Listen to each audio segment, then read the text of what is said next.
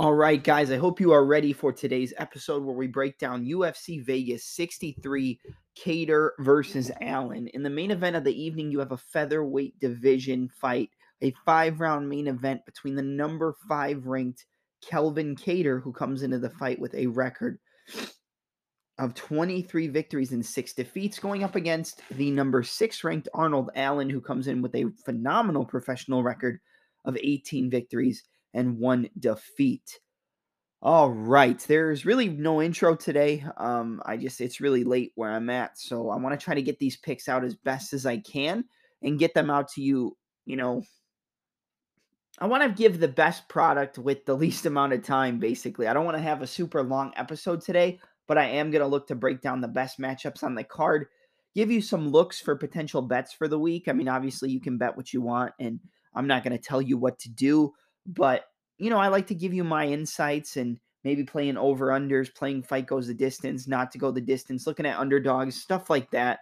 So let's just get it started. We're going to start off with a bout in the, let's see, we'll go over to the prelims. We're going to talk about a fight in the, let's see, we'll talk about the last prelim. In the middleweight division, you have a battle between Phil Hawes, who comes into the fight with a record of 12 victories and 3 defeats, going up against Roman Dolidze. Roman Dolidze versus Phil Hawes. Let's take a look at this fight. So basically, what you're going to get here is a guy in Roman Dolidze who was a huge underdog in his last fight against Kyle Daukaus. I mean, a huge, huge underdog. Not a lot of people expected him to get the job done there. They thought that Kyle Daukaus was going to pick him apart on the feet and then eventually get him to the ground and submit him if he did, just like he almost did to Kevin Holland. He technically did, but obviously headbutt, so it was a no contest. But Roman the Caucasian Dolidze, Dolidze's a solid fighter. He's got a lot of power, and when you have a lot of power, that's something you have to worry about going against a guy in Phil Hawes. That's not something that Dolidze has to worry about, but that's something that Phil Hawes is going to have to look out for, because even though Phil Hawes is by far the more technical striker, he's by far going to be the more well-rounded guy, the more dangerous guy on the feet. He has had the tendency to get caught in the past, and there's been fights where a lot of people thought he was going to run through his opponent, and he's got caught, he's got finished. And Phil No Hype Hawes is, like I said, going to be the more well-rounded striker, going to be better at range, the 1-2, the jab. If he can fight behind the jab for the fight, he's going to pick apart Roman Dolidze. It's going to be Dolidze crashing the pocket, getting into close distance, getting into clinch range, trying to land some elbows, trying to land some knees like he caught Kyle Daukaus with, where he got that TKO finish in the first round. He's very wild. He's very reckless, is Dolidze on the feet. He's got a very tall, long, he's built very well for this division is what I'm trying to say. But he's very long, he's very tall, got a really nice frame for the weight class.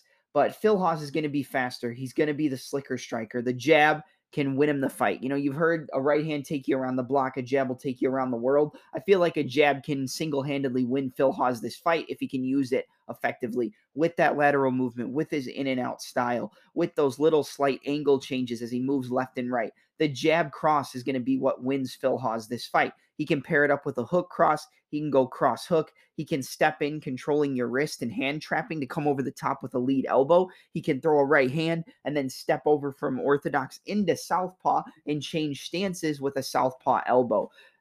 Obviously, we know that Roman Dolidze is a Brazilian Jiu-Jitsu black belt. He's a very decorated Brazilian Jiu-Jitsu artist, competed in multiple Jiu-Jitsu tournaments, some of the highest level of Brazilian Jiu-Jitsu tournaments in the world Dolidze has competed in. And, the only thing with this fight is Phil Hawes is such an outstanding wrestler. He's so hard to get to the floor that having that wrestling advantage, we've talked about wrestling versus jiu-jitsu, unless the wrestler sticks his neck out and, Dolidze is able to grab his neck, maybe he can lock him up in a guillotine. Maybe if Phil Hawes gets in a scramble and he gives up his back, he can get choked out by Dolidze. Like, there's definitely areas in this fight where Dolidze can dominate Phil Hawes on the mat, but I just don't see a way for him to get it there with how good Phil Hawes' wrestling is, whether it's offensively or defensively. You look at the stats for the grappling, and Phil Hawes has a 100% takedown defense. He's never been taken down in the UFC. Now, his takedown accuracy, 33%, but I don't think he's going to be looking to take down Dolidze. If anybody's going to be shooting takedowns, looking to get the floor to the mat, it's going to be Dolidze because Phil Hawes is picking him apart with that jab, piecing him up with the 1-2 at range, and just being able to really, really pick him apart.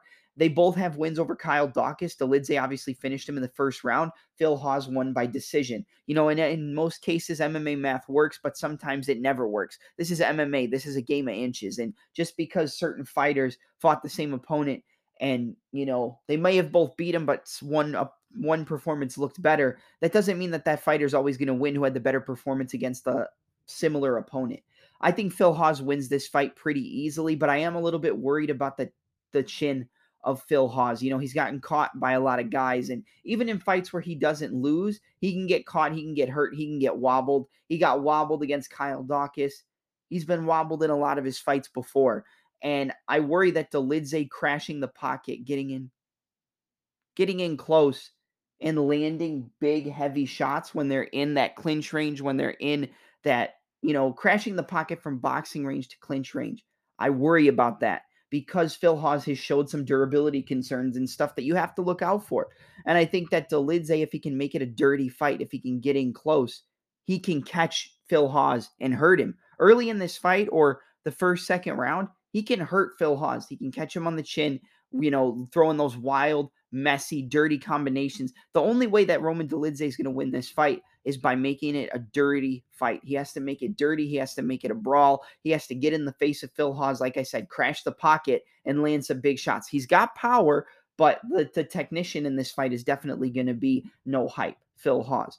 So I think Phil Hawes is going to be able to do the damn thing here. I think he'll be able to keep Roman Dolidze at distance behind that jab. It's going to be very hard for Hawes it's going to be very hard for Dolidze, to get past that jab, you know, get past the long range he strikes, the 1-2, the front kick up the middle to the body. He's very good at using that teep kick and front kick, that front snap kick right to the breadbasket to keep his opponent at a distance. And that's definitely something that Dolidze is going to have trouble closing the pocket for. But if he can time Phil Hawes throwing one of those kicks and land a big shot and get Hawes off balance and then get in close, get into the clinch, get into the over-unders, get into the Muay Thai clinch and land those knees, get into the plum, elbows, knees, uppercuts. He has to make it dirty, but I just don't think he's going to be able to. So my pick is going to be Phil No Hype Hawes to defeat Roman Dolidze via a second-round TKO. I think he's going to piece him up on the feet. I mean, you look at the fight against Deron Winn, and Phil Hawes looked absolutely incredible. I mean, he looked the best he's ever looked. Lead high kicks, lead elbows, switch stance elbows from moving from orthodox to southpaw,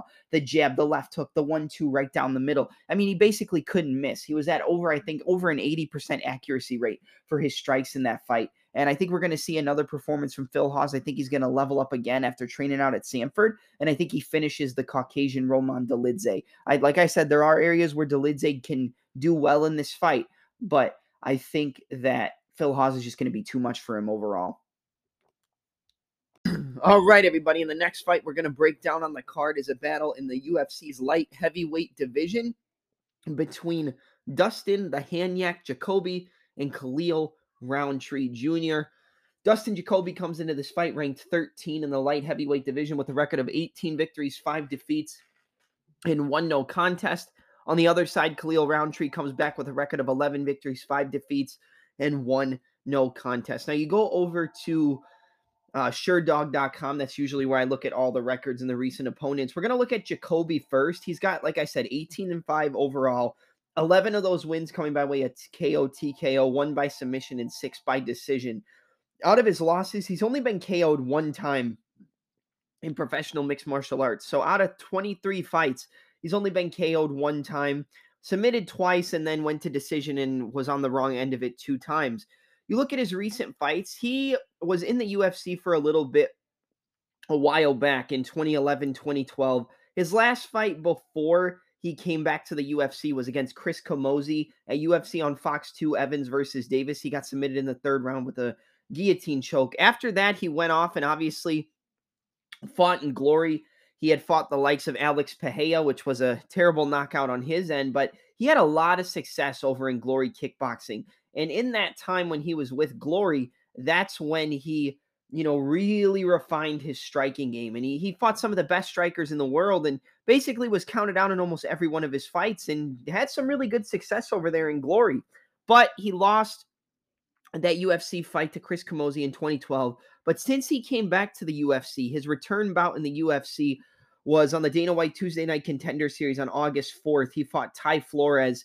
August 4th, 2020, he won that fight via decision. Came into the UFC, knocked out Justin Ledette, basically a leg kick TKO. And then as he was standing up against the cage, he caught him with a rear uppercut, dropped him, and knocked him out. Since he's come back in the UFC, he has victories over the likes of Justin Ledette, a decision over Maxime Grisham, a TKO over Darren Stewart, a decision over John Allen, a unanimous decision over Michael Oleksiejczuk, and then most recently at UFC on ABC3, Ortega versus Rodriguez.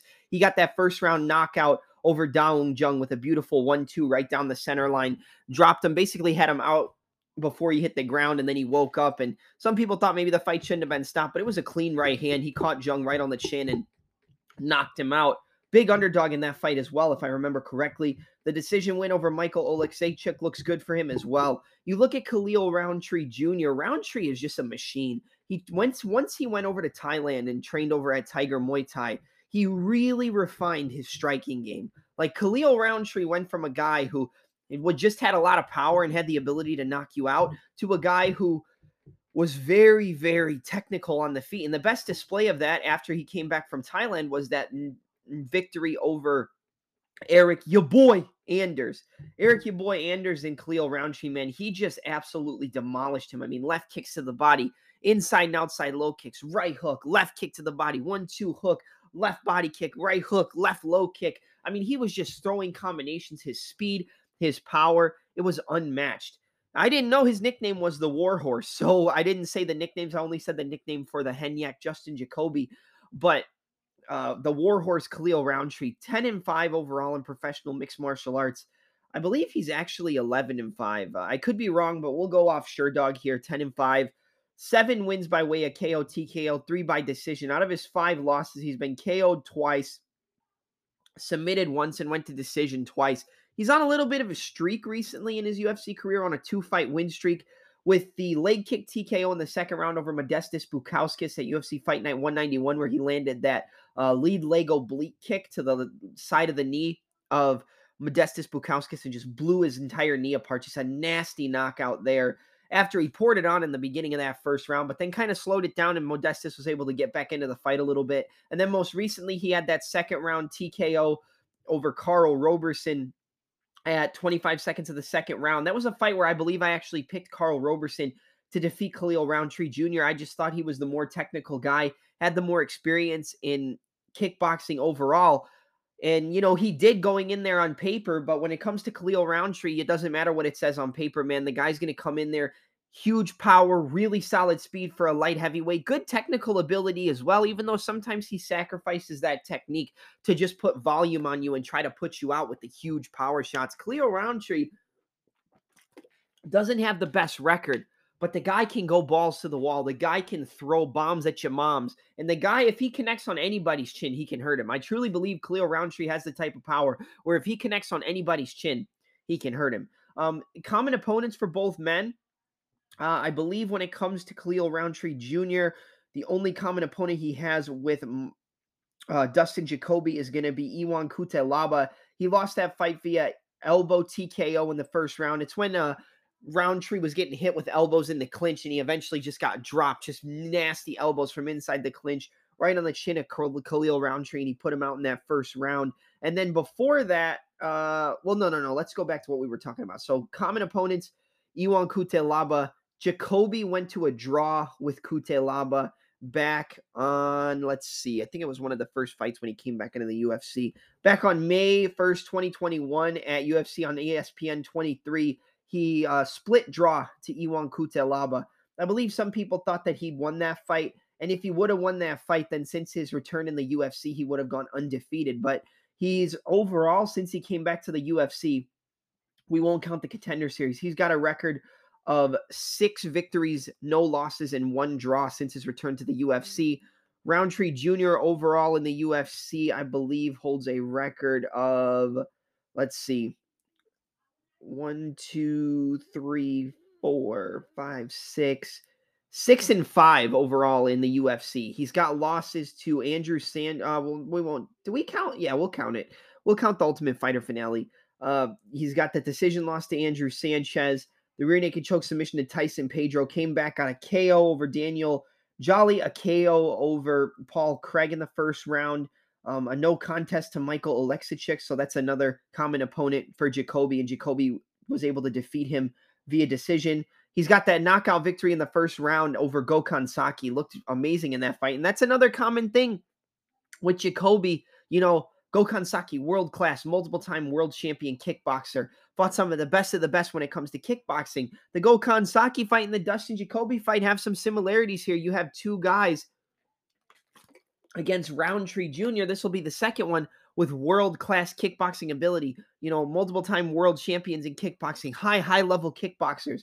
Like I said, Jacoby fought Alex Pereira over in Glory. He got knocked out with the beautiful left hook that basically spun Jacoby on a complete 180, but it is what it is. He still fought him. He still got in there with that guy.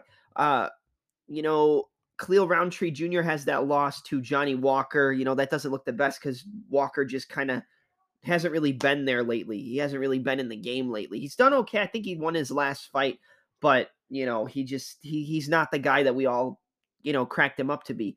When I look at the fight, you got Orthodox versus Southpaw. Jacoby's going to be fighting out of Orthodox, but he'll do that switch 45, which we'll talk about later when we get to the main event, where they'll briefly cut the angle and switch to Southpaw, and then just move laterally and switch back to Orthodox. That's kind of to box the opponent in and square up their stance, get you to move one way thinking the power is coming from that side. Then when you switch back, you get them directing into that power and you square up their hips so they're not able to get optimal power in their counters unless they time you stepping in on the switch, kind of like, even though it's not the same switch, kind of like Pedro Munoz timed Dominic Cruz when he stepped in and caught him with that right. I believe it was a right hand as he stepped in and tried to switch. But it's not the same exact switch. The switch 45 is just a little brief. Let's say if I'm an Orthodox, you're going to briefly, you know, do that little pendulum step, cut that angle, and you're going to switch to Southpaw. But then right as you switch to Southpaw, you're going to step your rear foot back and do another angle to the opposite side and then step into Orthodox. So it's a little boom, boom, get the outside angle, then step back into the original stance to square up the opponent's hips and get them on the center line, get them squared up so you can land your shots. And they don't have they don't have the correct stance to either slip out of the way or to come back with any good counters in that window. And during that window, when you do that little brief switch, you can catch them with straight shots. You can catch them with hooks. Jacoby's very good at that, but he mainly fights out of Orthodox. He's going to be looking to land that jab. He's going to be looking to land that 1-2, that hook cross. Really, really powerful right hand does Jacoby have. You saw it showcased against Dawoon Jung. And with his kickboxing experience, man, if he catches Roundtree Jr. on the chin, I think he can hurt him and I think he can put him out. But if he hurts him and he smells blood, expect both of these guys, not even just Jacoby, because Roundtree Jr. is going to come in and try to rip your head off. But Jacoby, if he smells blood, he can pour it on up against the cage with elbows, knees. You know, working from inside the clinch, I think would be a good weapon for Jacoby in this fight because we've seen Roundtree Jr. have issues in the clinch against Iwan Kutelaba. So I think if you throw those elbows, uppercuts, knees to the body inside the clinch, you can have some good success on Roundtree and potentially hurt him and get a TKO.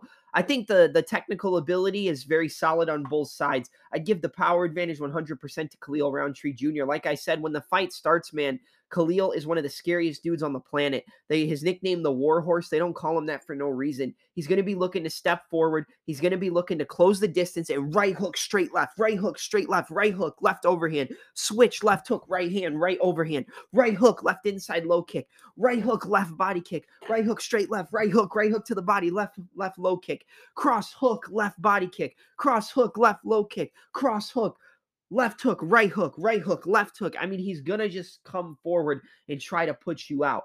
So if Jacoby can time it, fight technically, and keep the bout at kicking range, I think Khalil Roundtree Jr. can have success at kicking range. But if it stays at kicking range or just outside of it, and it's kind of a poke and prod, you know, touch and go style of fight, I don't expect Dustin Jacoby to lose that fight any day of the week. The only way I expect Khalil Roundtree to catch Jacoby or beat Jacoby is to catch him with a big shot. And that's one of the best ways that Khalil Roundtree wins his fights, is just coming in, closing the distance, crashing the pocket, right hook, straight left, right hook, left overhand, really, really solid power in that lead right hook, left body kick, huge power in his kicks. He can definitely hurt Jacoby. He has the ability to catch Jacoby on the chin, hurt him, and put him out 100%. I definitely think that's a possibility. But honestly, I think that Jacoby's ability to switch stances, his ability to use that jab, fight behind that jab, and once he gets that range, throw those low kicks, throw those teep kicks, switch stance, left straight, right hook, double jab, right hand. I think he's going to be able to just kind of poke and prod at Khalil Roundtree. We've seen that the only way that Khalil has success really is by crashing the pocket, by coming in, just trying to bomb at you, just trying to put you out.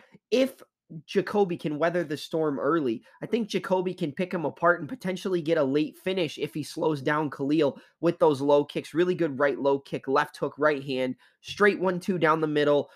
Those fake stance switch, go back 1-2, fake the stance switch to southpaw, right hook, left straight, go back to orthodox, double jab, right hand. The right-handed Jacoby, I think, is going to be a big weapon against the southpaw and Roundtree Jr. He's going to be looking to get that outside foot, left hook, right hand, double jab, left hook, right hand. He's going to be looking to get that outside foot.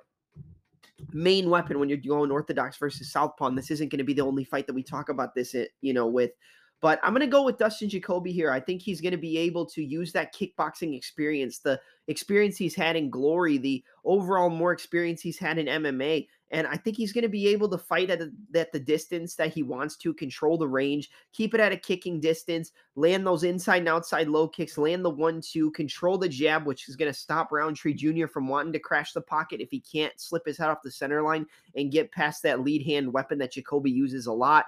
I think he's going to start landing those right hands, double jab, right hand, left hook, right hand. And I think we're going to see Jacoby cruise to a decision. I think that Roundtree Jr. is durable. I could see a late finish for Jacoby, but if a knockout does come from either side, I would expect the KO to probably come from the side of Khalil Roundtree Jr., but I'm going to go with the Hanyak to defeat the Warhorse here, and the number 13 ranked Dustin Jacoby to defeat Khalil Roundtree Jr. via a 29-28 unanimous decision. I just think the range is going to be too much. Like I said, if Khalil can't crash the pocket early, get in the face of Jacoby and knock him out like we've seen him do to other world-class kickboxers like, a Gokhan Saki, I think that Jacoby should have a good time keeping it at a distance, jabbing, left hook, right hand, right low kick, inside and outside low kicks, using the teep kicks at the correct distance, fighting inside the clinch whenever Roundtree Jr. tries to close the distance. I think we'll see some good clinch work from Jacoby here. We saw him do some good work against the cage against Justin Ledet. So I'm going to go with the more experienced athlete, the more experienced stand-up artist here to win a battle of most likely striking 100% of the time. Not like 100% of the time he'll win. I'm saying 100% of the time these guys are going to engage in a striking battle. I don't see too much wrestling coming from Jacoby or Roundtree Jr. But I'm going to go with Dustin Jacoby to win via 29-28 unanimous decision. I could see a late TKO. I could see Roundtree Jr. coming out in the first round and Dustin Jacoby. I could see him Dustin, but I'm not going to go with that. I think experience pays off here. I love Roundtree Jr. I think he's great. I think he's a beast, but I think Jacoby's going to be too much for him, especially on this little streak he's got going on. I got to side with the Hanyak here.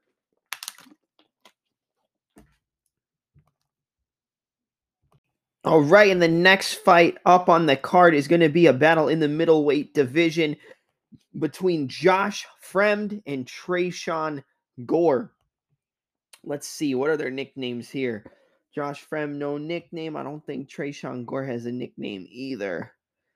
Mr. Vicious. Okay, so Josh Fremd versus Mr. Vicious Tresean Gore. This is an interesting one, and I think that if Gore had more success in the UFC going into this fight, they probably would instantly just be on the side of Gore after how he looked on The Ultimate Fighter. Some vicious KOs in the Ultimate Fighter house. Knocked out, let's see, Gilbert Urbina in the second round, and then won that decision over Ryan Newman, which was the qualifier for the Ultimate Fighter, and then he lost to Brian Battle in the Ultimate Fighter finale. But on the show, he showed good technical ability, a lot of power in his hands, kind of that hands high, walk forward Dutch style of kickboxing. That's what Mr. Vicious Tresean Gore showcases. He's in a walk forward, and to keep his hands high, right low kick, left hook, right hand, jab overhand, jab right hand, left hook, right hand. Just really basic combos, but walking forward, trying to pressure the opponent, cut him off, and then land bombs on his chin and knock him out. That's who Tresean Gore is. He doesn't really use his wrestling unless it's defensively to stuff the takedowns and then work your way back up to your feet. But he really, really hasn't showed much in the UFC. And he's 3-2 as a pro, but he came into the UFC with a record of 3-0. I mean, he was undefeated, really not too much experience, but he showed some good ability in the tough house. Showed some like he was good, like he knew how to, you know, preserve his gas tank, like he knew how to not explode all the time. But that eventually came back to bite him. Before he got into the UFC, he had 3 victories. It was this split decision over Prince Ellerby in NFC. He had a TKO in the first round over LJ Jones at NFC 108. The first fight that we talked about with Ellerby was at NFC 105. And then he had that rear naked choke submission in the first round over Christian Eccles at AFC 5, where he won via first round rear naked choke. Then he lost to Brian Battle at UFC Fight Night 200 via unanimous decision. Battle just kind of outpointed him, outpressured him, outvolumed him. Man, my sinuses are so bad right now. I can't even talk. He volumed him and, just really couldn't give Gore the openings, and he had hurt Battle at certain points. They fought in the Ultimate Fighter House, I believe, and he was able to. No, it was in this fight. It was in this fight at UFC Fight Night 200. I'm thinking they fought twice, but he was able to hurt him, early in that fight, drop him, and basically have him dead to rights. But he just couldn't pull the trigger. He couldn't finish, and then he let Battle back into the fight and just allowed him to pick him apart, stay at range, constantly change his angle, and just had Tresean Gore sitting there with a high guard, kind of walking forward, eating a bunch of shots, but not coming back with counters of his own.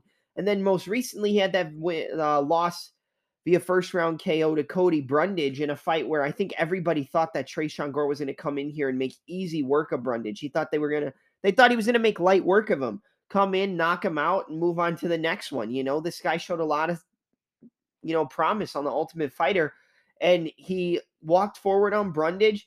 Brundage timed one of his low kicks as he came forward. He was off on an angle, kind of in a short side stance.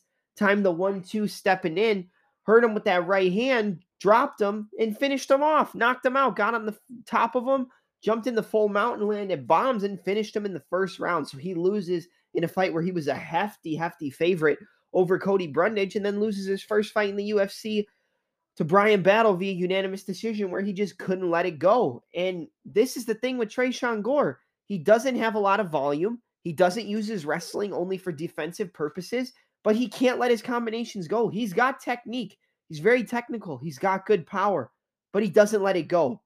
He's kind of a head case when it comes to mixed martial arts. He gets in his own head. He looks for the openings, downloads the data, but then he overanalyzes. It's kind of paralysis by analysis with Tresean Gore. He's waiting there looking for the opening. Sometimes he'll explode, look to land on the chin and put the opponent out. But a lot of the time, he's not letting it go. He's not letting his combinations fly. He's not letting that power that we know he has go. And that's been his biggest weapon against himself. And then you look at Josh Fremd, came into the UFC with a debut fight against Anthony Fluffy Hernandez, who has a huge success rate in the UFC lately. We'll pull it up right here. Let's see. Josh Fremd. When you look at Anthony Fluffy Hernandez, his overall record in professional MMA is 10-2. He's got 1 win by KO TKO, 7 by submission, and 2 by decision. But he's on a 3-fight win streak recently with that huge upset submission victory over Rodolfo Vieira at UFC 258 via second round guillotine choke. That unanimous decision victory over Josh Fremd, which we're talking about in this breakdown. And then that arm triangle choke submission over Marc-Andre Barriault. The last loss he had came to Kevin Holland back in May 2020 in the first round. Then before that, he had a win over Ja Young Park. And then prior to that, he had a Anaconda choke submission loss. But in the UFC, he's 4-2.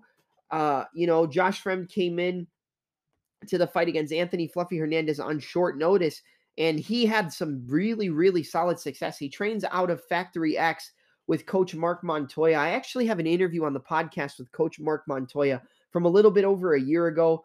And if you want to go check that out, you can definitely do so. I'll probably post a link to that podcast episode in this description. But he talks about Josh Fremd a lot. He sang the kid's praises, said that this guy was definitely going to be in the UFC. He had all the weapons to be one of the best in the world.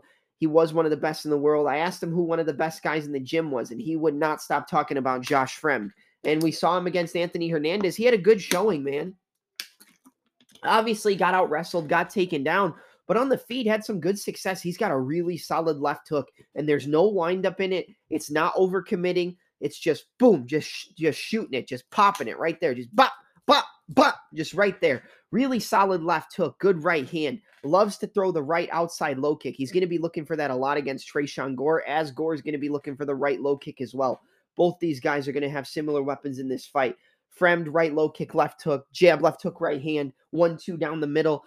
Both guys are very, very technical, I would say, but I give a slight technique advantage to Fremd. I think he just doesn't have any windup, but most importantly, he lets his shots go. He doesn't really let things get to him. He's coming forward, he's putting the pressure on you, and he's looking to put you out. He's a very tall guy for this division. He's tall, he's long, he's rangy for a middleweight. You look at, his height. I don't know why it's not even listed. Yeah, for some reason it's not listed on here, but he's a tall, long, rangy guy, and he fights with his chin up in the air sometimes. Against Gore, if Gore can land that left hook, if Gore can land that straight right, land that overhand right, it can be a problem for Josh Fremd 100%. Like, I'm not going to lie to you. He can get caught, he can get knocked out, but the only recent loss on Josh Fremd's record, if you look at it, he's only been KO'd one time, and you know who he lost to? RoboCop, Gregory Rodriguez. Rodriguez just had that back and forth war with Chidi Njokuani where he eventually just drowned him, tired him out and put him out under the pressure. The Terminator, the RoboCop, Gregory Rodriguez, the guy's a monster. And he lost that fight via KO in the first round. But prior to that, he's got a first round KO over Bruno Oliveira in a showcase bout in a tournament in LFA. He's got a KO in the first round over Antonio Jones. He's got a knee knockout in the first round over Lamar Gosey. He's got a split decision victory over Travis Davis, a second round rear naked choke submission over Andre Hall. He's got a unanimous decision victory over Renato Valente Alves, and then a rear naked choke submission in the second round to Joel Bauman. You look at his overall record, 9 victories, 7 of those 9 wins come by way of finish, 3 by submission, 4 by KO, TKO. Fremd is well-rounded. Fremd is not gonna, crack under the pressure. Fremd is going to be pushing forward. He's going to be switching stances. He's going to be looking to land that long rangy 1-2, going to be looking to land that left hook, looking to land those front kicks, looking to chop with that beautiful right outside low kick. And with the high guard of Tresean Gore and his inability to let things go, there's no way I can side with Gore here. Do I think Gore has more power? Yes. Do I think he can knock out Josh Fremd with that tall, rangy frame and his ability, the fact that Fremd keeps his chin in the air? Yeah, 100% I think he can. But the volume, the pace, the pressure of a Josh Fremd, I don't think Gore can keep up with it. And I don't think Gore can keep up with it over 3 rounds. I don't even think he can keep up with it for a full 2 rounds. I think that Fremd's pace, his pressure, his volume, his beautiful technique with the left hook, the right outside low kick, the jab, left hook, right hand, the 1-2. Like I said, long rangy guy can land knees up the middle, and that'll work really well against the high guard of Tresean Gore. You saw something similar in the fight with Peter Yan and Sean O'Malley at UFC 280. The high guard, moving your head, no head movement, I'm sorry, just walking forward with a high guard. You're there for the long jabs, you're there for the right hands, and you're there for the knee as you go to lower your level. So I think those knees can be good for Josh Fremd, the long jabs, the 1-2s. I really like Josh Fremd here in this fight against Mr. Vicious Tresean Gore. I know he lost to Anthony Hernandez, but it was a short notice fight, and he accounted very well for himself in that short notice fight. And I just can't back Tresean Gore. He showed me too many inconsistencies. He'd show me too many things that he had that I should be concerned about. And I picked him to win against Cody Brundage. I thought it was going to be a pretty clear-cut knockout victory early on. And he lost, and he got KO'd by Cody Brundage. And going into a fight against Josh Fremd, who's a former LFA champion, a former LFA, well-rounded, tested mixed martial artist, when Gore's only had 5 fights, came into the UFC 3-0 and lost his last 2 back-to-back, I have to go with Josh Fremd here. He's more technical. He's more well-rounded, in my opinion. He's got more weapons at his disposal. I feel like he lets it go, and Trayshawn just doesn't let it go. I could see him finishing him late because the volume can just overwhelm Gore and get him tired. But I'm going to go with a decision victory here for Josh Fremd over Mr. Vicious Trayshawn Gore. So my pick is going to be Josh Fremd to defeat Trayshawn Gore via 29-28 unanimous decision. Like, obviously, he's tall, he's long, he's rangy. He does keep his chin in the air. He can get caught. He can get knocked out by Gore. Gore has a lot of power. I just don't see it in this one overall. All right, and now we're going to get to the main event of the evening in the UFC's featherweight division. You have a battle between the number 5 ranked Calvin Kattar, who comes into the fight with a record of 23 victories and 6 defeats, going up against the number 6 ranked Arnold Allen, who comes in with a phenomenal professional record of 18 victories and 1 defeat. One of the highest level striking matchups you will ever see in this featherweight division. A very, very high level technical main event in a fight that I believe has been flying under the radar, closes out UFC Vegas 63 with a 5-round main event. Let's go. It's a great fight, man. Calvin Kattar versus Arnold Allen. Both these guys, really, really solid competitors. Obviously, more competition, higher level competition on the side of the Boston native in Calvin Kattar. Calvin Kattar, he's fought some of the best in the division. I mean, he's fought guys like Renato Moicano, Ricardo Lamas, Jeremy Stevens, Max Holloway, Josh Emmett. I mean, the list goes on and on. Let's see. These are the guys. Well, we'll look at it right now. The guys that Calvin Kattar has fought in his UFC career. I mean, the list goes on and on. The Boston finisher, Calvin Kattar. 23-6 overall. 11 wins by KO TKO. 11 wins by KO TKO, 2 by submission, 10 by decision. 6 losses, submitted 1 time. The other 5 losses came on the judges' scorecards.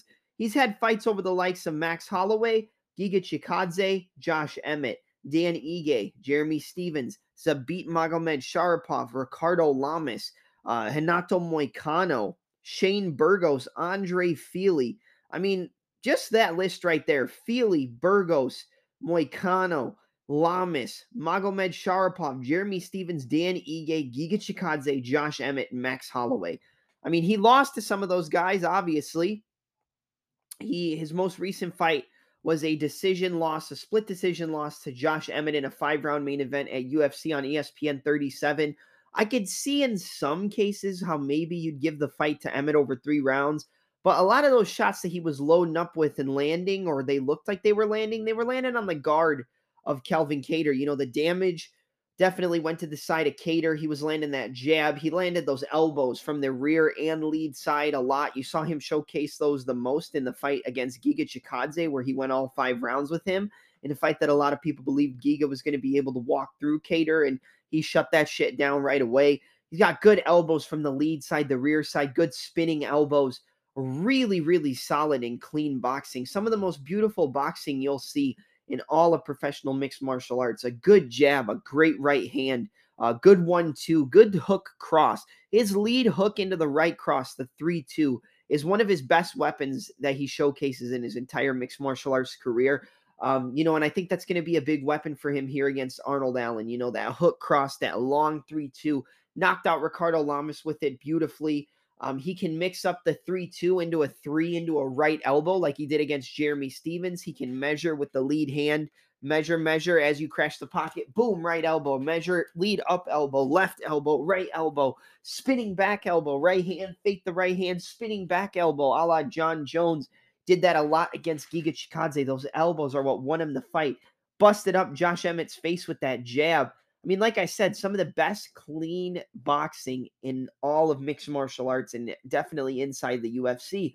He uses his kicks pretty well too, but a lot of the time when he goes to throw his kicks, it's going to be a front kick up the middle. It's not really a lot of low kicks. It's not roundhouse kicks to the body or roundhouse kicks to the head.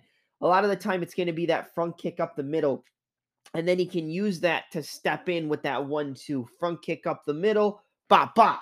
Front kick up the middle, hook cross. Front kick up the middle, shuffle step forward, right hand, 1-2. Or I'm sorry, 1-2, jab right hand. Fake the front kick, hook cross. I mean, the hook cross, the 3-2 and the 1-2. are his best weapons 100%. But he also has a sneaky good rear uppercut. We've talked about that on the podcast before.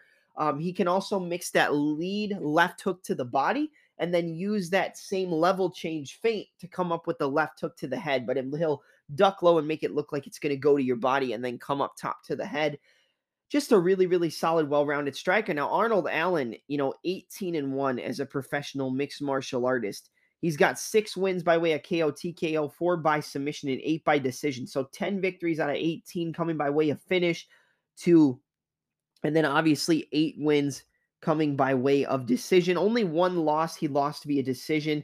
But Arnold Almighty Allen, he fights out of England, but he trains under Faraz Sahabi over at TriStar Gym. You can correct me if I'm wrong. But 18-1 in pro MMA, undefeated in the UFC. I believe he's 10-0. Let's see, 1, 2, 3, 4, 5, 6, 7, 8, 9-0. Okay, so this will be his 10th fight in the UFC. Never lost in the UFC. He's got wins over the likes of Alan Omer, Yautsin Meza, Makwan Amir Khani via split decision. That's a good win for him. Mads Burnell, who's had some success recently over in Bellator, I believe, submitted him with a rear naked choke. He's got a decision victory over Jordan Rinaldi, a unanimous decision victory over a mixed martial arts veteran, former Strike Force lightweight champion, in Gilbert El Nino Melendez. A unanimous decision victory over Nick Lentz, a decision victory over Sadiq Youssef, and then most recently he got his first finish inside the UFC in the first round at 2 minutes and 33 seconds over former lightweight contender and featherweight stablemate in Dan the Hangman Hooker. That was a very impressive win for him in that fight. Obviously caught him with that right hook, straight left, the 1-2 down the middle, hurt Hooker early. He swarmed on him, overhand, right, left, right hook, overhand, right hook, overhand, double jab, overhand, uppercuts. He swarmed. He just went to brawl because he knew he could get Hooker out of there. That weight cut, the huge weight cut after going up at 55 for so long, definitely depleted Hooker. It's a story we've known for a very long time. When you make those big weight cuts after you're so used to being in a different weight class, dropping down affects your chin, it affects your durability, and maybe that played the part into it, but that's not Arnold Allen's fault. Arnold Allen looked great in that fight.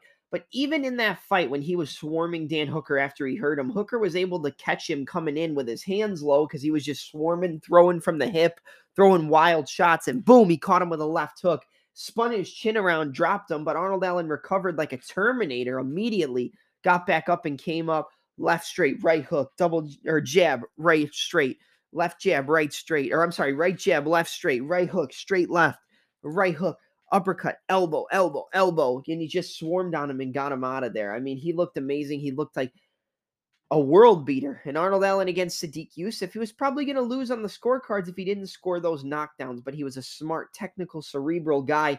He was able to catch Sadiq with a left hand as he was off on the angle towards that rear left foot. Sadiq had control of the wrist. He used that to pull him into a straight left on that angle, drop him, hurt him. And then later on in the fight, he caught him with a straight left into a same side left high kick. We've talked about the cross high kicks a lot on this podcast.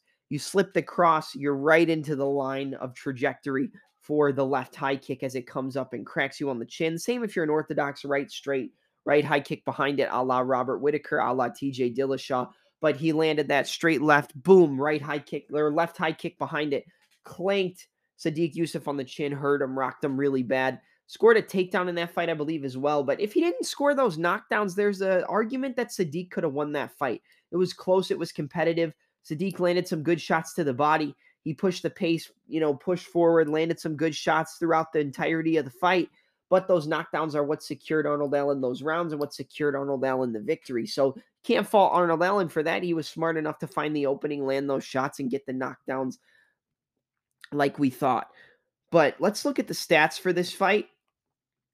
When you look at the stats for Arnold Allen versus Kelvin Kattar, you've got a 5'11", or is the height of Kelvin Kattar, 5'8" for Arnold Allen. So it's going to be a 3-inch height advantage for Kelvin Kattar. He's also going to have a 2-inch reach advantage at 72 inches compared to 70 inches for Arnold Allen. Leg reach is pretty identical, 40-inch to 39-inch leg reach for Arnold Allen. We go to some of the intangibles and more of the stats. We'll go right now. Let's see. Win percentages for both men. You got 48% of the wins coming by way of KO, TKO, 9% by submission, and 43% by decision for Kelvin Cater. And on the side of Arnold Allen, you got 33% of the wins coming by way of KO, TKO, 22% by submission, and 44% via decision. Pretty close, but more knockout upside on the side of the Boston finisher and Kelvin Cater. Average fight time 15 minutes 36 seconds for Cater to 12 minutes and 59 seconds for almighty Arnold Allen. Knockdown average per 15-minute fight, more on the side of Cater, but ever so slightly, 0.44 knockdowns per 15-minute fight for Cater to 0.38 for Arnold Allen. You look at significant strike percentages, 5.19 significant strikes landed per minute for Kelvin Cater to 3.31 significant strikes landed per minute for Allen. So almost a 2-strike advantage per minute for Kelvin Cater. 39% significant strike accuracy for Cater to an ever so slightly increase on the side of Allen at 42% significant strike accuracy rate.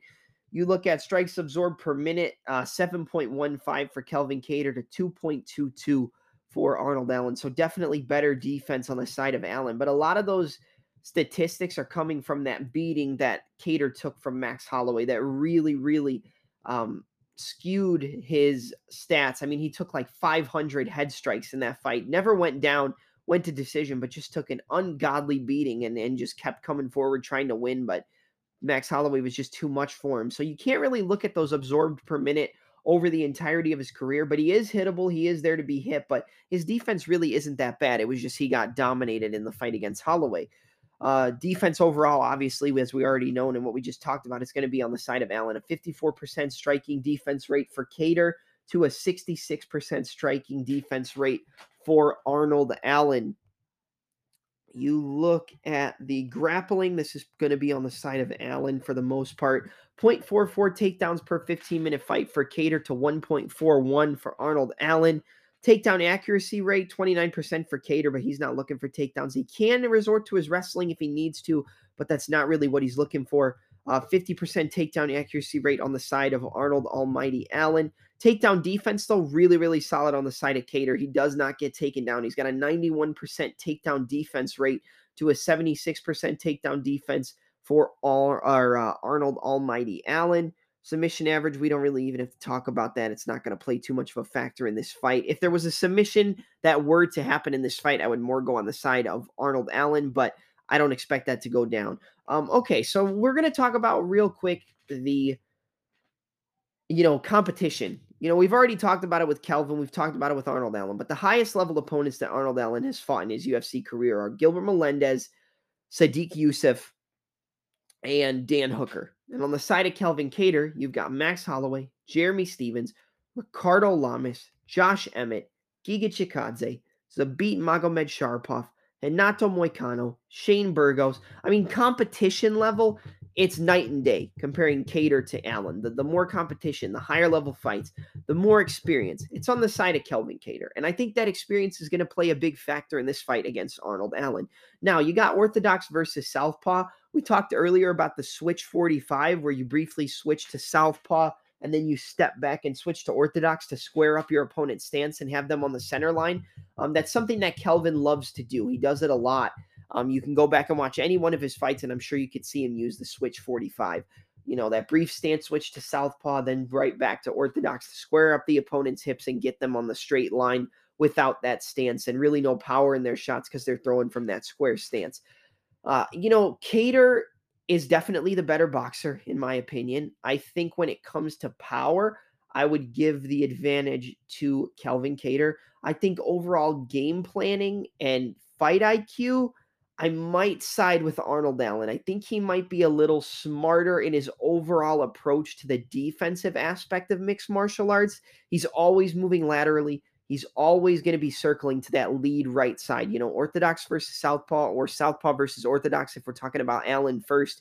He's going to be looking to get that lead right foot on the outside of the lead left foot of Kelvin Cater. The jab, the check right hook, and the overhand left or the straight left are going to be the weapons for Arnold Allen. If he can use that right hook and get to the outside of the lead left foot of Cater, which is going to negate one of his biggest weapons and his best weapons, which is going to be that jab from the lead left side, Doing that is going to negate a lot of the weapons of Kelvin Kattar, but he also has a really solid hook into the right hand, so that hook can come over to the check. The same way that Arnold Allen can use a check hook over the jab of Kattar, Kattar can use the check hook to negate the check hook of Arnold Allen or the jab of Arnold Allen, the left hook into the right hand, the left hook, right hand, left shot to the body. They both can use check hooks, but Arnold Allen's going to be looking to move towards that lead right side, looking to go in and out, rhythm step in and out, just bop, bop, bop, bop, bop, bop, circle to his right side. Straight left, dart off, circle to his right side. Check right hook, circle to his right side. Jab, right hook, circle. Jab, right hook, left high kick. Jab, right hook, left body kick. I think we're going to see Allen invest a lot in the body of Kattar, and I think we'll see Kattar invest in the body as well. But it's going to be more with kicks to the body for Allen and more with punches and boxing combinations to the body for Kelvin Kattar. I think we're going to see Allen look to use that right hook to the left body kick, the jab to the left teep kick, or the left push kick right to the breadbasket of Kelvin Kattar. The only thing is Kattar's going to have a reach advantage, and not only does he have a reach advantage, but he uses that reach advantage well if he's able to control the distance, control the range, and get those combinations off. And that's something that you have to be cognizant of when you look into breaking down Kattar versus Allen. I think that Kattar is 100% the better boxer. I think he's more technical of a fighter than Arnold Allen. I think Arnold Allen has the bigger advantage with the kicks and the swarming ability. You saw in the fight against Josh Emmett with Kattar, which I believe Kattar won, but they obviously gave the decision to Emmett. A lot of people thought Kattar won that fight over 5 rounds, but you see with this fight that Arnold Allen is going to have the ability to swarm Kattar and land big shots. That straight left, that overhand left, that right hook, that left uppercut, that right hook, that jab, right hook, straight left, jab, overhand left, left uppercut, right hook, double jab. Just constantly swarming and trying to close the distance and pressure Kattar is going to be the best weapon for Arnold Allen. Because if you stay at range, if you fight at a distance, if you stay in that boxing range for long enough, Kattar's going to eat up Arnold Allen. Kattar's going to piece him up. I think the jab of Kelvin Kattar is going to be a big weapon, and I think it's going to be a jab that Arnold Allen's never seen before. Kattar has one of the best jabs in MMA, and a lot of guys from that New England cartel, Jake Manini, Tyson Chartier, Jim, and, out in that neck of the woods, they have some of the best jabs in MMA. Rob Font, Kelvin Kattar, they're probably the best jabbers in MMA, or two of the best jabbers in any weight class, any division, any promotion. They have some of the best jabs in mixed martial arts. Rob Font, Kelvin Kattar might have the best jabs inside the UFC as well. And I think that the jab of Kattar is going to give Allen a lot of trouble, and it's going to make it harder for him to get that outside foot and circle away from it, because Kattar can time that jab, set it up, fake the jab, then use that left hook. When he fakes the jab, uses the left hook, the right hand's going to come behind it. Then we jab, right hand. Fake the jab, jab, right hand. Fake the jab, throw the right hand, fake the jab, lead left hook, right hand. Like he can mix it up with the tempo. He can mix it up with the timing. And I think his ability to catch people coming in as they crash the pocket. The reason I mentioned the Arnold Allen exchange and the Dan Hooker fight where he was swarming him, had his hands down and got caught with a hook, pop, and his head spun around and he got dropped. Yes, he recovered quickly. Yes, he had the ability to recover. But to be honest, if you walk into range like that against Kelvin, Kelvin's going to time you. He's going to catch you and he's going to hurt you. Kelvin has a very, very good step back rear six, or the six, because it's going to be from the rear side when you call it the six anyway. The rear uppercut, a step back rear uppercut. He used it against Shane Burgos as he stepped in. He used it against Zabit as Zabit tried to step in and close the range. He's going to use that against Arnold Allen. The jab, the front kick up the middle, if Allen tries to lower his level. But then as he tries to crash the pocket, that step back rear six, the rear uppercut, is going to be a big weapon for Kattar. And if Kattar can start to time that jab and then catch Allen coming in with that rear uppercut, then he can pair up the left hook and the right hand behind it. So he'll go jab, jab, rear uppercut, left hook, right hand. Step in, rear uppercut, circle off, left hook, right hand. I think the boxing, honestly, is going to be way too much in this fight for Allen. I think Allen is the more well-rounded fighter. I think that he is he's definitely the better kicker.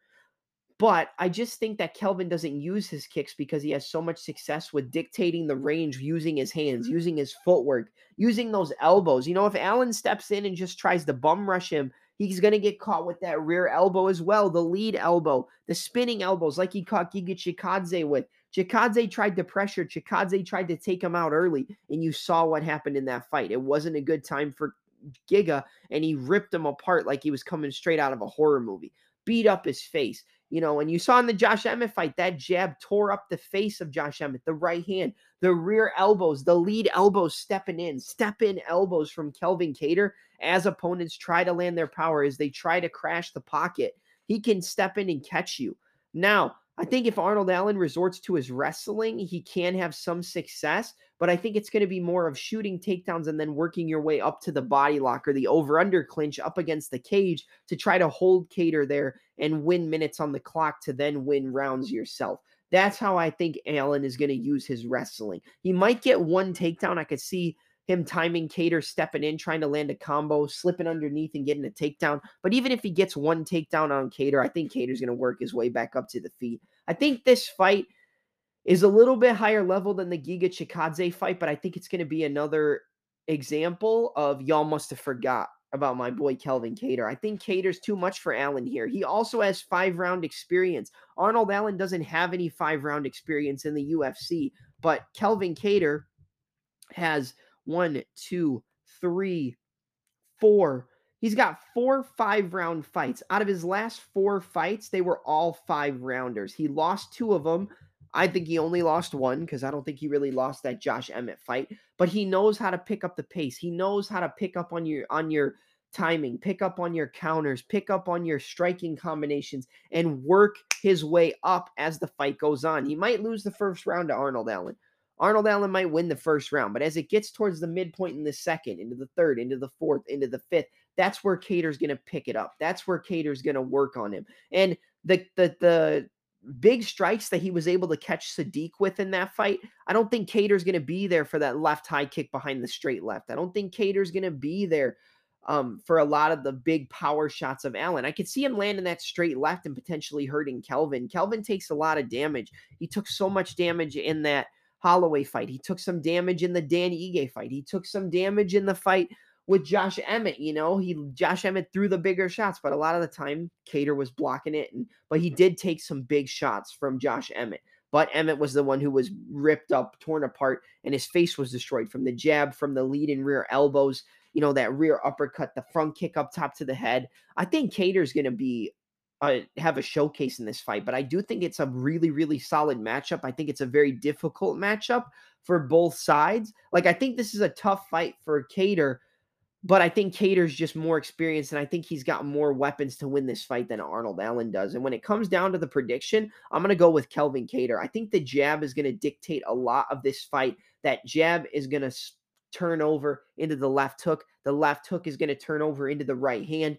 The pressure of Allen when he drops his hands and he just throws those bombs. He sometimes just negates it and just overthrows with his power. You overthrow against Kelvin Kattar and you're going to get caught with that jab. You're going to get caught with that right hand. You're going to get caught with that left hook right hand, and you're going to get caught with that uppercut up the middle. I think the defensive irresponsibility of Arnold Allen, even though he's very good defensively with his footwork, probably more than his high guard, he's very good with his footwork, which I think can give Kelvin some trouble. I think he uses his feet a little bit more than Kelvin does, but I still think Kelvin can time those counters, time those combinations, use that check hook over the lead right jab, as Arnold Allen's going to try to use to set up that left high kick, and vice versa. I think if he uses that hook, uses the jab, the jab is going to dictate the fight for Kelvin, in my opinion. And I'm going to go with Kelvin to win a decision here. So my pick is going to be Kelvin Kattar, the number 5 ranked featherweight in the division, to improve to 24-6 and defeat the number 6 ranked Arnold Allen via 48-47 unanimous decision. I think Allen potentially gets 2 rounds, but I think Kattar's going to pick it up late in the fight, and he's going to do enough damage, have enough power to hurt Allen in this fight at certain points. I could see a finish from Kattar, but I'm going to go with a decision. I just think Arnold is, he's fighting out a TriStar. He's fighting under Firas Zahabi. They're always going to come in with a good game plan. He knows how to win rounds. He knows how to fight technical and tactical. And I'm going to go with the experience of the number 5 ranked Kelvin Kattar to win a 48-47 unanimous decision over the number 6 ranked Arnold Allen. All right, that's going to be it for my preview, predictions, and analysis for UFC Vegas 63 Kattar versus Allen. The fight takes place this Saturday, October 29th, from the UFC Apex in Las Vegas, Nevada. You can get this podcast anywhere you get your audio podcast. That includes Apple Podcasts, Google Podcasts, Spotify, Anchor, Breaker, Stitcher, and many, many more. Leave a review for the podcast over on Apple Podcasts. I'm going to try to get a couple of these picks uploaded to YouTube tonight for tomorrow and then into Saturday. I'm going to see what I can do. But this has been the Touch 'Em Up podcast. I'm your host, Double M, and this is UFC Vegas 63 preview, predictions, and analysis. I'm your host, Double M, and I'm out. Enjoy the fights this weekend.